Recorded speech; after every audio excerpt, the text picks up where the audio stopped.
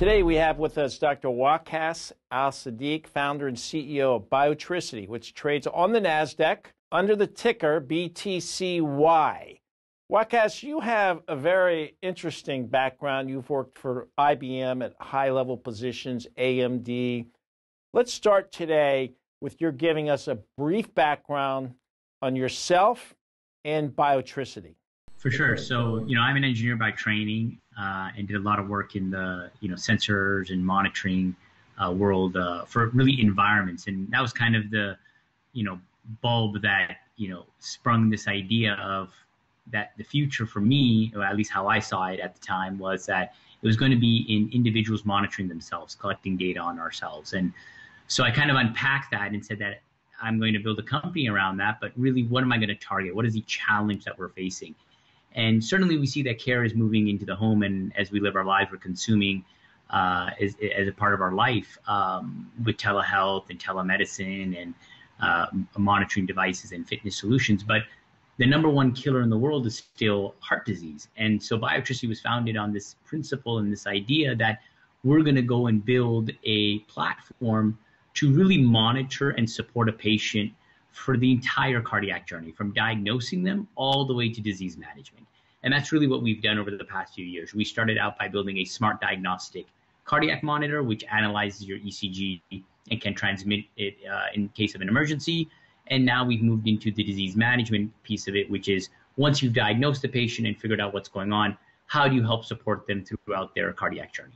Waqas, your expanding product ecosystem increased the company's total addressable market from $1 billion to $35 billion in 2023. I want you to describe this medical device, this monitoring device in detail and how it works.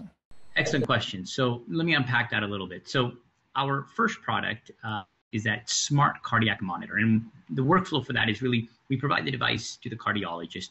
You come in, you're complaining about something, some chest pain. They don't know what's going on. They put this device on you. They send you home. It's recording and analyzing your data. If it detects an emergency, it'll transmit it to the doctor so that they can deal with the situation. And if not, the device is brought back and the doctors can share the results with you and make a decision based on whether or not they were able to diagnose you with the condition or not. And then that device is cleaned up and is put onto the next patient. And so the device itself is a smart cardiac monitor, but it's also combined with this whole cloud ecosystem, which is actually collecting that data and providing that to the physician. All of this is insurance reimbursable. So the doctor can place this device on you, diagnose you, they bill your insurance pays for it, doesn't cost the patient anything. And it's a rotational device, right? It's put on patient A, they come back, they clean it up, and then they put it onto patient B. And in terms of our TAM for that product, it's $1 billion TAM. And that's the product that we launched with, and that's our flagship. And what we saw was from our customers was that these patients, after they've been diagnosed, well, now they're being managed, on medications. They're being managed for chronic disease management. Every year they're back to see if their baseline has changed. And what we found was that all of those products and all those aspects of managing the patient were all different companies. So really the patient's data was living in all of these other places. And so since we were already with the cardiologist, and since we already enabled them by providing them a technology platform that they could bill for and create a revenue stream, we, in response to their questions, we built out the rest of the product ecosystem, which is that secondary piece, which is saying, okay, now I've diagnosed you, how do I manage your medications? How do I manage you from every 3 months to check in with you? How do I check your baseline year over year? And we built that platform.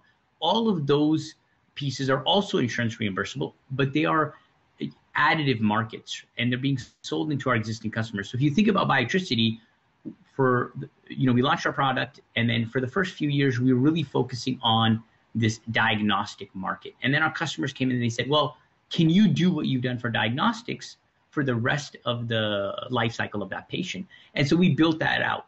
But those different markets and those different products are additive, right? It's a vertical strategy to our horizontal strategy of continuing to open up more cardiology centers to use our products. So this technology really is at the intersection of big data, AI, and machine learning, because there is a big data play here because you're collecting so much data on so many patients. Now, today you have three of the biggest healthcare purchasing organizations in the country that are using your platform. So you have 2,500 subscribers today, but you've been increasing revenues fairly dramatically, double digits. Your margins have improved dramatically as well. So it appears to me that you really are on the cusp of reaching some major corporate milestones. So let's elaborate, not so much on the technology, but on how you continue and how you've continued to drive this double-digit revenue growth. Excellent points. And I think, I'll answer that in two different ways, right? So revenue growth for us, really, we have that traditional sales force that's going in, feet on the ground and selling.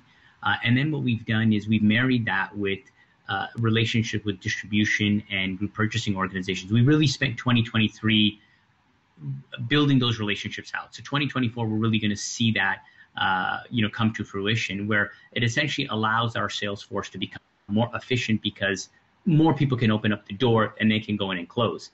The second part of your question, you're talking about margin improvement and efficiency. And we've really used technology and automation and really understanding how our workflows are working, how our customers are working. And that's enabled not only for us to make our customers more efficient, but also ourselves. And that's helped us maintain and even improve our margins. I want to talk about your debt structure, because when an investor looks at your company, he sees a stock that's come down from $3 to under $1 today, trading at only a half a times revenue. You did about 11 million in revenue. You're trailing 11 million in revenue now. I know you're projecting much higher revenue for 2024, but investors will see some debt. And I think we should explain that debt, because a lot of that debt is held by very close investors, family offices, billion-dollar family offices that know you, know your technology. And I think it's important for investors to understand how this debt is structured. Yeah, absolutely. The debt is structured in two different ways, right? So we have debt from family offices and, like you said, investors that have been like the first money into the company.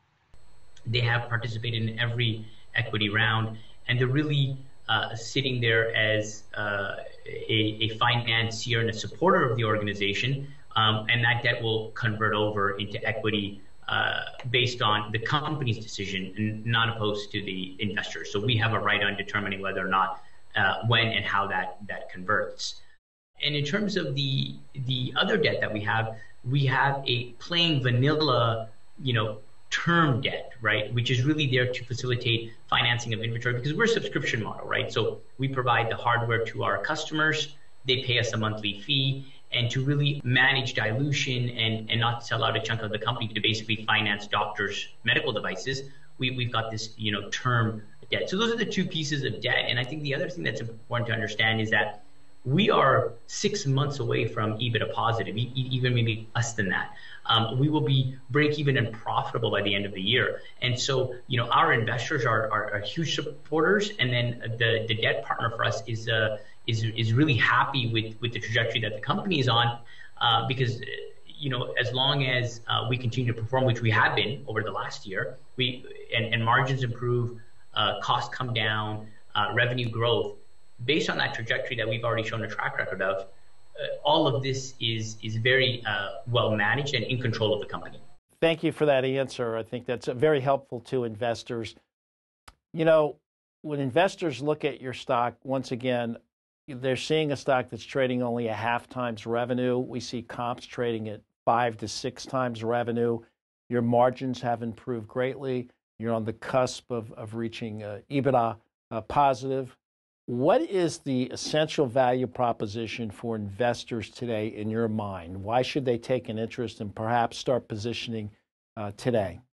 I think you almost answered it in the way you asked the question. And when you look at an organization today, and everybody's talking about, the smaller companies really going through a tough time. But if you take the last year that we've done, right, we went from, margins of 56% to 69%, right? We had top line revenue growth. We had costs on a quarterly basis go from, a negative 4 million EBITDA all the way down to $2.25 million in EBITDA, and that trend is continuing. So when you're looking for an asset or a company, you want to look at somebody who has a track record of performing, who is improving top line revenue, but also maintaining margins. In this case, we're even improving margins, right? And controlling costs or managing costs so that they're scaling in the same line. In our case, the costs are going down.